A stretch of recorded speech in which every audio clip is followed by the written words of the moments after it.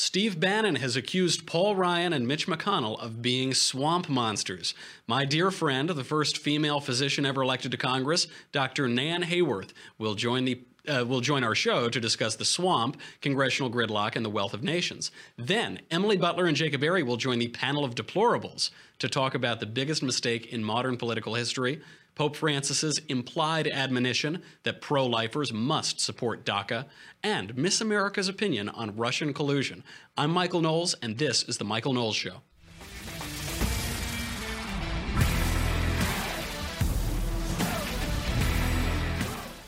And before we do any of that, we have a sponsor. Marshall, we got a sponsor.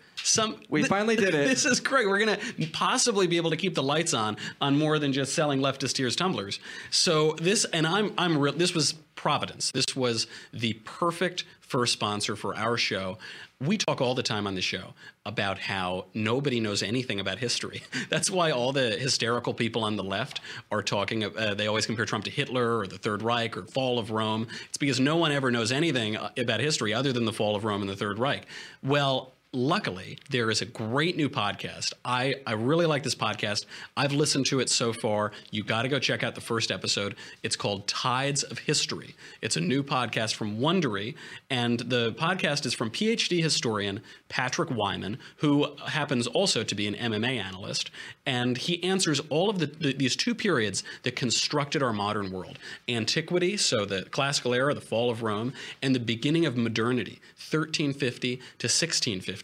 The period where we see the West building on all that we have from classical antiquity and creating the modern world, creating nation states. Where does capitalism come from? Why did all of these governments organize in roughly the same way around roughly the same period? Why do we have states to begin with? How did modern trade routes get started? How did globalization start? What periods of globalization have already happened? We're seeing a new period happening now, but when have they happened before and why? And what happens when you privatize militaries? Sounds spooky. You'll have to listen to find out. All of these questions can be traced back to the period of time during the Renaissance and just before the Enlightenment. So what Patrick does, it's so good. He takes what could be really dry history. I remember I was a history major, and you always hear that history is just one fact after another. He takes what could be really dry, boring history, and he weaves it into really engaging narratives. I listen to it when I'm driving, and it's a great way. It's really hard to take the time to read books. You know, I only get an hour or two to read a day, but I drive a lot. I'm in Los Angeles. If you commute, you can listen to it, and it's just like injecting your brain with history knowledge. And so not only can you impress people at cocktail parties, but you'll also be able to understand your own civilization, your own moment in politics. It will make you realize that perhaps not everything is falling apart, or if it is all falling apart, why is it, and where are the historical backgrounds for that? So what you should do is you got to Google it right now. Tides of History. Go and Google it. It's on Apple Podcasts, it's on Google Play, it's on Stitcher, all of the podcast sites. So look it up right now. Tides of History. It's with Patrick Wyman. I think you're really going to like it. And tweet me and let me know what you think about it, because I've really enjoyed listening to it so far. And go over there so we can keep these lights on. Come on, guys. Okay, we had some explosive political news over the weekend, and that was Steve Bannon's interview with Charlie Rose on 60 Minutes. If you missed it for some reason, if you were hiding under a rock, here is just a clip of it to get the gist of it. The Republican establishment is trying to nullify the 2016 election. That's a brutal fact we have to face. The Republican establishment. The Republican establishment wants to nullify the 2016 election. Trying to nullify the 2016 election. All right. Absolutely. Who? I think Mitch McConnell, and to a degree, Paul Ryan. They do not want Donald Trump's populist, economic, nationalist agenda to be implemented. It's very obvious. It's obvious as night follows day. Give me a story that illustrates that. Well, Mitch McConnell, when we first met him, I mean, he said, I think in one of the first meetings in Trump Tower with the president, as we're wrapping up, he basically says, I don't want to hear any more of this drain the swamp talk. They do not support the president's program. It's an open secret on Capitol Hill. Everybody in the city knows it. And so therefore, now that you're out of the White House, you go into war with them. Absolutely. The main question I had after watching this interview, you can watch the whole thing, it's about an hour long, is how Charlie Rose got his job. He just comes off so poorly and uninformed and like a left-wing hack, but This is CBS News, so perhaps it was ever thus. To comment on the swamp, I bring on now, I have the great privilege of bringing on my friend of a very long time, the first female physician ever elected to Congress. She represented New York's 19th congressional district until we got gerrymandered out and a few extra cities were added in. My friend, Dr. Nan Hayworth. Nan, thank you for coming on. Big fan of yours, sir. And I was able to win that election for the sake of all the people we think so much about. Thanks to you. You were an incredibly potent force for us, and everybody who knows you is not surprised to hear that. So well, thank you. Thank you, Nan. And someday on the show, maybe I'll start telling some stories about all the lawsuit threats and the ex-rock stars and everything else that came out of that campaign, because it was the most fun thing pretty much in the history of politics. So you were just brilliant. Yeah. So let's. I just tagged along. You are too humble, Nan. We must get into the politics of what Bannon is talking about here. He is accusing D.C. of being an institutional place. He's saying the office of the Speaker is an institution, the office of the leader is an institution. There are forces like lobbyists and think tanks and donors and this and that, and this, that, and the other thing that are controlling Washington, D.C. Now, you were elected on a Tea Party wave. You represented a very important district. You were on the Financial Services Committee. You were, I believe, a deputy whip. You helped... I was one of the freshman whips, yeah. You were one of the freshman whips. Is he right? Are these guys the swamp monsters? And if not, where is the swamp? How do we drain it? Well, Michael, in some ways, the swamp is, in a sense, the swamp is ourselves. I'll accept you from that company, but no, you make a great point. We are not one of the many lessons I learned when I was in Congress was that we look to our electeds to change things, but they will not be able to change anything unless they have the support of their constituents. And most of these, especially on the long-term public servants, quite honestly, or those who should be public servants, long-term electeds, are there because they have managed to satisfy their constituents. So if we want really to change, we have to look to ourselves as Americans and say we have to understand what we ask all these people to do when we send them to Washington. We have to understand the framers' brilliant design for the federal government, the limitations of the federal government, and how far we have exceeded them. And unless we do that, we are not going to get change for the better, and we're not going to get change that makes the people who are seeking change happy with what happens. You are making an obvious point that nobody in this populist climate will make, which is that we are the swamp monster. David Mayhew became a famed political scientist for making the incredible observation that members of Congress are primarily motivated by re-election, and they will do what their constituents tell them to do, what their constituents ask them to do, and then their constituents will complain when they do it. Depending on what happens, that's right. Look, if their constituents understand when they say we need to cut budgets, and they then understand that when we say that, that means we're going to have to cut some things that you like, then we could have a rational conversation about these things. But most of the time, that's not what's happening. Mm-hmm. Everybody wants somebody else's ox to be gored. That's exactly right.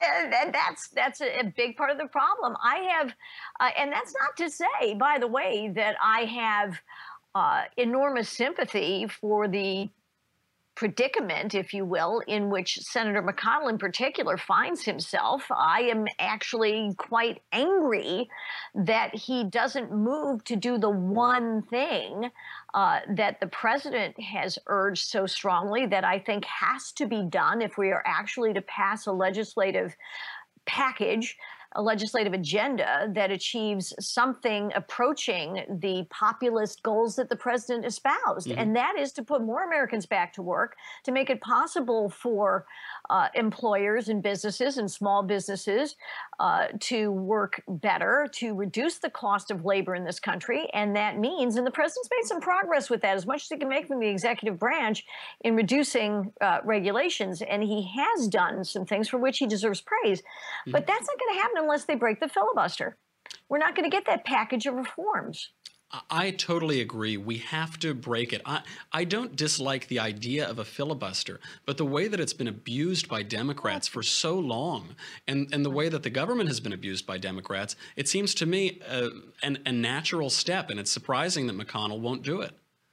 Well, they like their prerogative, and they worry about being in the minority again. And that's what looms over their heads. No senator wants to give up a filibuster. But the problem is the Constitution allows the Senate to create its own rules. True, but the filibuster is not constitutionally required, mandated. Yeah, I don't remember that provision of the Constitution, right? Precisely. Now, it's also said, and people will say in praise of the filibuster or in justification, well, you know, the Senate is supposed to be a great deliberative body, to which I respond, absolutely. And guess what? Over the most of the 20th century and into the 21st, we have asked the federal government to do vastly more than its original portfolio. So that we were never meant by the framers to be waiting on the Senate to reach consensus about matters that have to do with how citizens conduct their lives, namely pensions and benefits in particular, housing, and education. Since the 17th Amendment, since the popular election of senators, it appears that the deliberation of that body has, or the deliberative nature of it has been dramatically weakened. Well, we've expanded my biggest concern, as it was for many in the last election, was the composition of the Supreme Court. And Justice Scalia's death was a blow. I mean, it was like a punch to the gut. So that also, of course, emphasizes to all of us what can happen when our side is in the minority. And we like to have that filibuster power, if you will, to, forestall events that we would find troubling, like the elevation of a Supreme Court justice whose opinion, particularly on the Commerce Clause, was different from Justice Scalia's, as would have been the case had McConnell not use the filibuster, right, to block the nomination. But he had to break the filibuster to elevate Justice Gorsuch. And at this point, this is like football in two ways. Number one, Chuck Schumer's like Lucy. He issues this sanctimonious twaddle about how, of course, now we have to compromise the intones and yes, he's so then serious. He lifts up that ball. But he has no intention, right? He's going to keep moving that football. And Mitch McConnell's Charlie Brown. But the other way it's like football is that we have to say at this point, you know what? We've got to play this quarter, because we may not have a game after this. And if they don't break the filibuster on cloture on legislation, they're never going to reach a package that will have enough fiscally conservative reforms that we really do need. And I'm a partisan in that way. Damn it, we need Republicans to pass this thing. I don't want to exclude Democrats, but I don't want them to obstruct. We're never going to get there unless they break the filibuster on legislation. And to mix metaphors as much as we possibly can, you bring up a point that I really admire you for. I really admire the way you've conducted yourself from this last presidential election onward, which is that you have to play the hand you're dealt. You have to play the cards in front of you. Politics is not about imagining how lovely it would be if something else had happened, or if we lived in a different universe where Donald Trump were polite and nice and behaved himself at cocktail parties, or that Jim Gilmore were the nominee of the Republican Party. You have dealt in reality. Daniels. Or Mitch Daniels. I mean, you turned me on to Mitch Daniels. We spent a long time trying to get that guy to run. But, I've spent long enough imagining what it would be like to have that guy run for office. And you supported Donald Trump. I did. Perhaps the most intelligent and educated member of your class in Congress and possibly in D.C., period. I really admire this because you come from circles that would be considered educated, elite, intelligent, socially refined, and you put your political goals and the political good of the country before your own image and your own sense of associating with a man who many consider uncouth. Well, and I know, Michael, we've talked about it, but President Trump represented to me by far the better alternative for all of us, and he is someone who has acknowledged the advice and counsel of people like Larry Kudlow and Steve Moore and Art Laffer and David Malpass, all of whom have the best ideas on how to move us forward in terms of fiscal policy. I know they're not the only voices the president has heard, but I know this quite firmly. Hillary Clinton would have given them no credence. And you know, if it's a matter of aesthetics, the president is blunt. He's forthright, and he sometimes says things that others might, with justification, find objectionable for one or another reason. But we don't elect a president based on aesthetics. We base it, and look at how he has performed with FEMA, with all the people whom he and his administration put into place to manage these two back-to-back enormous natural disasters. And he's got nothing but praise for it. When he's gone overseas and he's talked with our allies, they have welcomed him. This is a man who understands far more than he's given credit for. And you know, Michael, I have run out of patience with, and you and I both know the elites of which we speak. You're exactly right. The Ivy League elites in particular.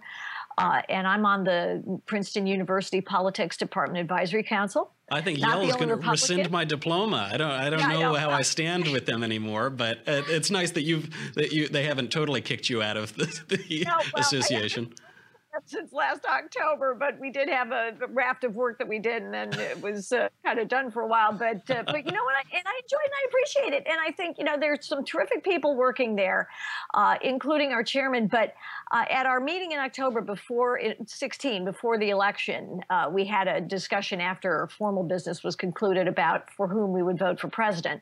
And again, I'm not the only Republican on this committee, but I was certainly the only one who said, well, I'm going to vote for Donald Trump. You were the only one. You were the only, even among Republicans.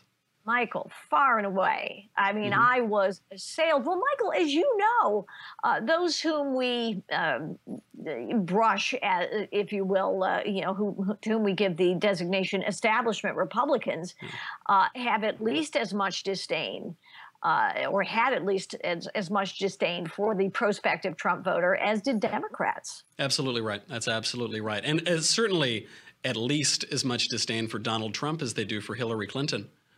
Oh, absolutely. Well, so many of them voted for Hillary Clinton. And I thought, you know, number one, I saw no moral divide between these two candidates. You know, I didn't think that that really was a valid set of considerations at all for a lot of different reasons. You don't think that Hillary is some example of moral purity and virtue and nobility? And you know, when Secretary Clinton was First Lady and was designated by her president, then her husband, then President Clinton, to manage healthcare, I, as a woman and as a professional and as someone who's had many blessings in this country and understands that it's generations of women before me who helped make that happen, but I was insulted.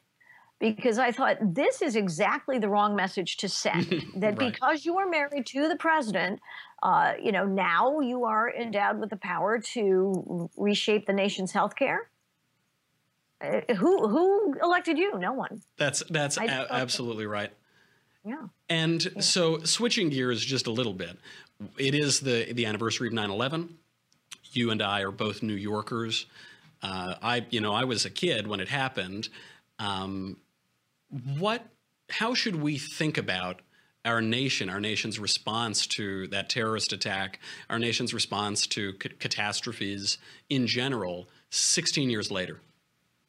Well, Michael, it does, as you know, these unimaginably horrible events do lift the soul in showing us the best of what our nation represents in the response to, not only in the immediate time, the incredible courage of the New York police and fire departments, New York's bravest, New York's finest. I mean, nothing can compare to what they did, not only during the attacks, but in the aftermath. But the Wall Street Journal made a superb point a couple of weeks ago, and they had their editorial board had an editorial, I think it was called Disasters in the Wealth of Nations. And they were referring in the immediate instance to Hurricane Harvey. We will get through this. And the reason we'll get through this and the reason we will rebuild is in no small part, not only due to the American spirit, which we celebrate, but also due to the fact that we are blessed to be within the world's and history's greatest economic engine of prosperity ever known. And that is not a random occurrence. It is it's not by a coincidence. design. No, exactly. It is by design, the design of our Constitution, the most humane and empowering document ever created. And unless we can fully appreciate when calmer moments come, and we can think beyond the events at hand and beyond the immediate need for recovery, as we do now for Irma, but as we did after September 11th. Unless we think beyond that to understand that we have to empower those who are most productive, empower our workers, not have a federal government that imposes unreasonable burdens, to have elected officials who can be modest enough to recognize that it is not they who are the heroes. It is not they who are supposed to distribute largesse to a needy public, but it is, in fact, their constituents who must be empowered to have the dignity of working and producing for themselves and their society. And earning and reaping the rewards of their work. Exactly. They don't. Right now we have a federal government that is confiscatory and predatory, and whatever they claim to deliver in terms of benefits, people like Charles Schumer, who want to set themselves up as our heroes because they demand that the federal government do everything for us as much as possible. That is actually weakening us and taking away resources and making us inefficient and ineffective and dependent. So we create wealth by putting Americans to work and letting them do the rest. That's a wonderful moral case. Relating the spirit of America, the engines of growth that have made America, and our resilience, almost our anti-fragility, to borrow a phrase from Nicholas Taleb, in the face of catastrophe, in the face of natural disaster and terrorist attacks. There is something about the American spirit and the American system, the American way of life, that is under attack, and it's under attack by the left wing in America. Right, from within, exactly. Right. And some of it, Michael, as you know, is actually, it is facilitated by prosperity. And I think that's one reason that President Reagan said so cogently, that we cannot take our great democracy for granted. We must fight for it with every generation. Freedom is never one generation away from extinction. Exactly. I mean, we see it happening on college campuses, your alma mater and mine. And they are not isolated, alas, have actually instituted measures that actively suppress speech. That's right. They don't preach what they practice. They don't preach the mechanisms in their lifestyles or in their professional lives that have allowed them to become what they are. Absolutely right. Nan, on that note, anyway, I've taken up way too much of your time. It was so good to have you here. What an excellent message to leave on this anniversary. But there's so much more I want to talk to you about. I want to talk to you about Trump making deals with Schumer and Pelosi. I want to talk to you about all those things, but we don't have time, so we'll just have to bring him back. Well, I'll just have to come back, and all you have to do is ask. All right. Thank you, Nan. Ladies and gentlemen, Nan Hayworth, the first female physician ever elected to Congress. With that, we have got to bring on our panel of deplorables. Nan could never be on the panel of deplorables because there's nothing deplorable about her other than that she voted for Donald Trump. So right now, we're very lucky to have Jacob Airy and Emily Butler. So let's talk a little bit more, but let's go right back to the politics. We've had all of the uplifting stuff from Congresswoman Nan Hayworth, so let's go back into Steve Bannon, perhaps not as uplifting. I want to know, Emily, does Bannon have any clout? Or, is he speaking for the Trump administration? Or is he just some jilted ex-employee? I don't think that Bannon ever actually speaks for anyone other than Bannon. Bannon is out for himself. Bannon is a strategist at heart. He's speaking to an audience, and maybe that audience isn't exactly apparent when you're watching him on, CBS or 60 Minutes. There is always a hierarchy that's at play, and with Bannon, especially at this point in his career, he has a new objective to think about. He reached his objective to get into the White House. That objective has been fulfilled and subsequently tossed aside.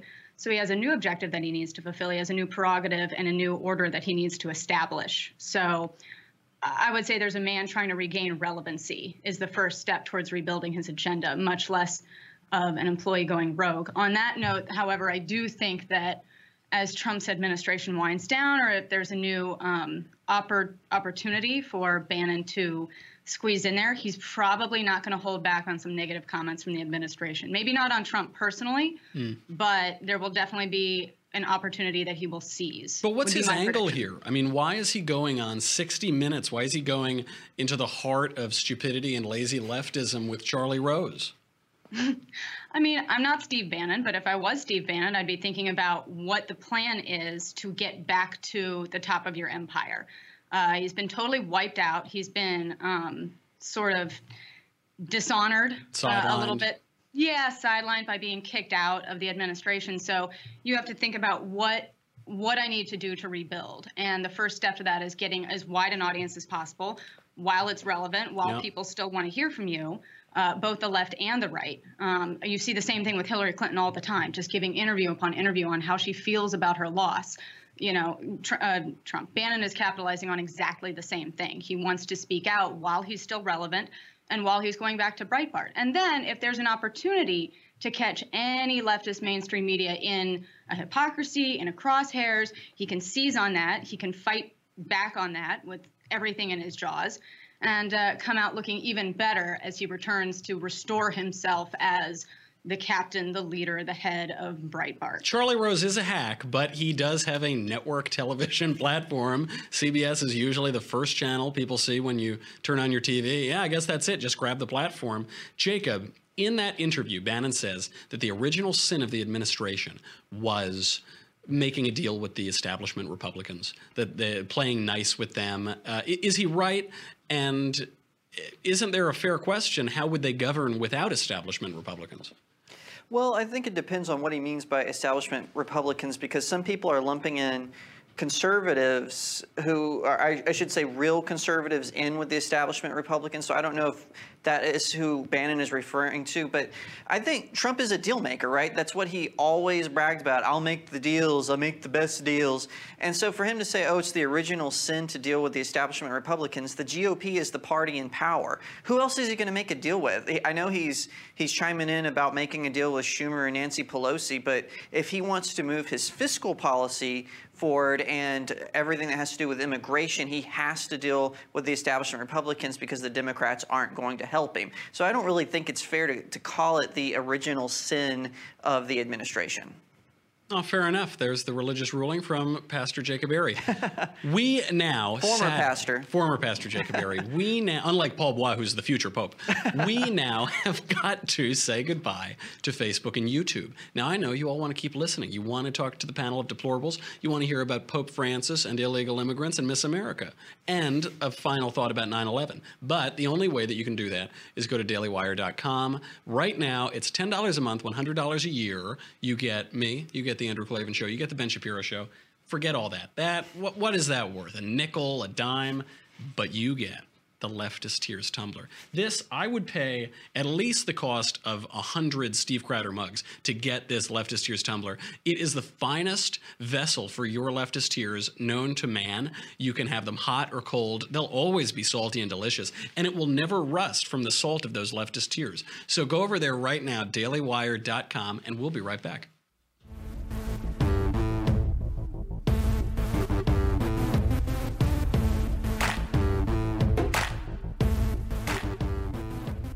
Pope Francis suggested today that pro-lifers must support Obama's executive amnesty, saying, "The President of the United States presents himself as pro-life, and if he is a good pro-lifer, he understands that family is the cradle of life and its unity must be protected." He added, "I think this law comes not from Parliament but from the executive.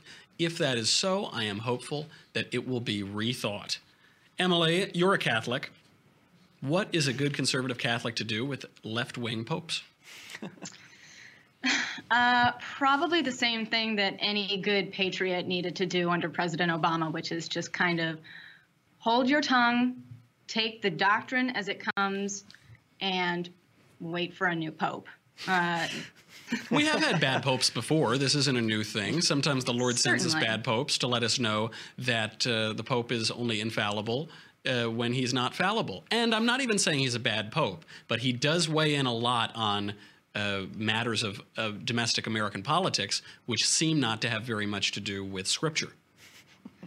So the number one priority of the Catholic Church is the salvation of souls. In that doctrine, it does say that the Pope is quote unquote infallible. That goes back to Catholic doctrine. Well, he's infallible when he speaks. Yeah, that's exactly right. He's infallible when he speaks ex cathedra, right? He's on matters of doctrine. This does not have anything to do with personal opinions on climate change. It doesn't have personal opinions on immigration. Those things that he says are sort of unique to this Pope himself. We're not necessarily, as Catholics, obligated to heed or obey anything that he says from his personal lectern. When it comes down to doctrine, he's still very Pope-like. You've seen him rile up the left. You know, It's kind of popish. I mean, you see him come back to, sort of irritating the leftists with reiterating his stances, the Catholic stances on abortion, transgenderism. These are things that are still Catholic doctrine. He said of gay marriage, too, he said, when it was up for a vote in Argentina, that this is not a mere political issue, but it is, quote, a machination of the father of lies that seeks to deceive and confuse the children of God. Does not sound like a Democrat in that statement. No. And I think I recall a long time ago where he tried to personally sort of make gay marriage or gay relationships not a sin, and kind of got slapped back down by the church from that, and then came out and sort of backtracked that statement that he made. So it's always difficult because we have this lens of the mainstream media. So the Pope says something, and he might be making some political point. It might be a small point.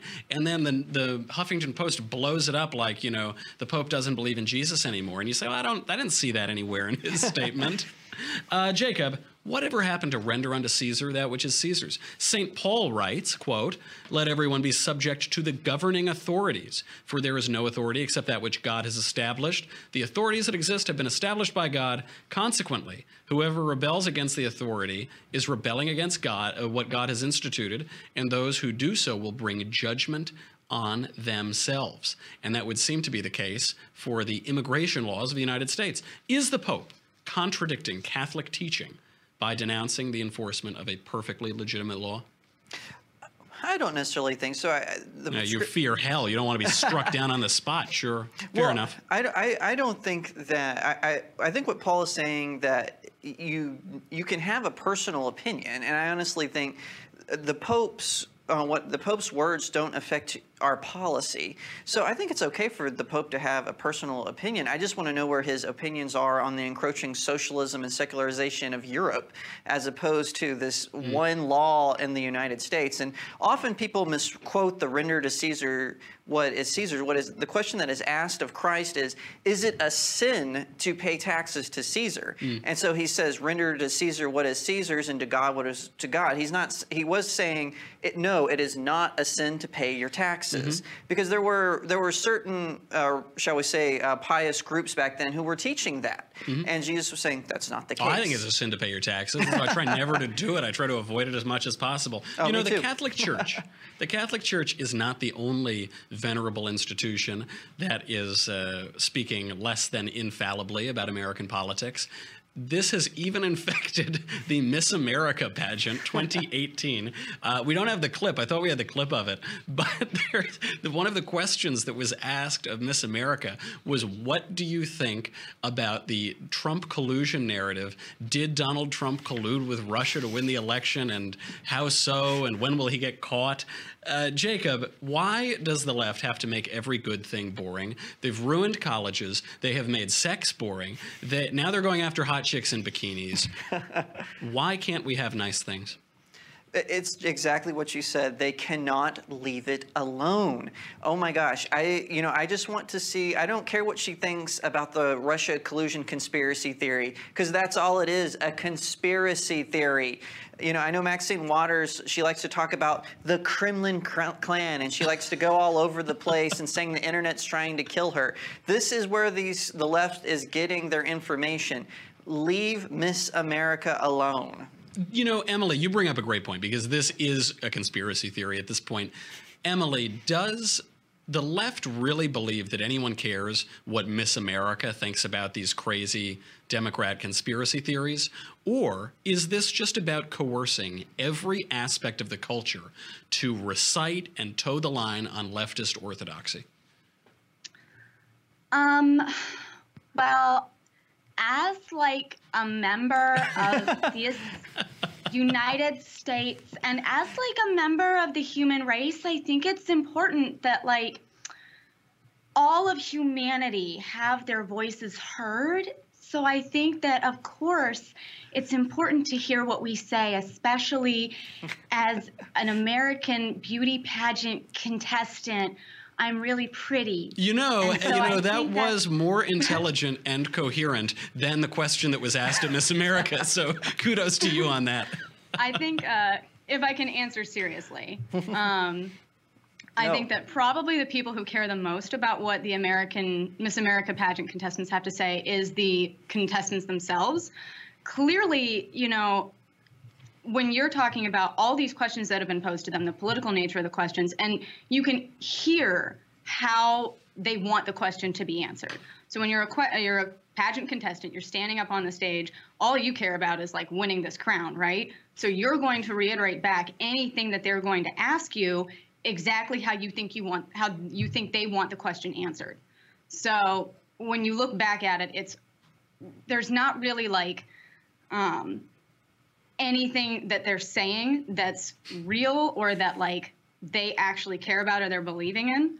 It's about continuing on this narrative about something they probably haven't even researched. Absolutely right. And by the way, I'm really upset. The only reason that I wanted to talk about Miss America today was to be able to watch them on the screen during this. And we don't have the clip, so it's absolutely pointless as far as I'm concerned. Okay, panel of deplorables. Emily, Butler, and Jacob Berry, thank you for being here. We'll have you back. Now it's the 16th anniversary, you know, of September 11th, and so we haven't talked about it very much. And I think I would like to talk about that in my final thought. So I'll put on my smart glasses.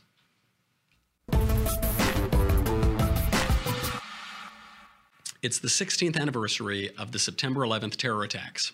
My 6th grade math teacher broke the news to us in suburban New York. My mother saw the towers fall with her own eyes, and from Harlem, she made it onto one of the last trains out of the city. Some of my classmates' parents didn't make it out of the city, not that day and not ever. After the second plane struck, Father George Rutler ran from Midtown to the Twin Towers to offer wartime absolution to the firemen rushing into the buildings. The first confirmed death on that day was a Catholic priest named Michael Judge. Next to the towers in St. Peter's Church, the first Catholic parish in New York, Father Rutler met firemen who carried Father Judge's body and recalled, quote, "They put his body in front of the altar. It was very moving. There's a picture of the crucifixion over the altar. I remember blood coming down the altar steps. I shall always remember that scene." The image evokes St. Paul's letter to the Ephesians. "We wrestle not against flesh and blood, but but against principalities, against powers, against the rulers of the darkness of this world, against spiritual wickedness in high places. 16 years ago, President George Bush put it in his own words, and I'll leave you with that. The pictures of airplanes flying into buildings, fires burning, huge structures collapsing, have filled us with disbelief, terrible sadness, and a quiet, unyielding anger.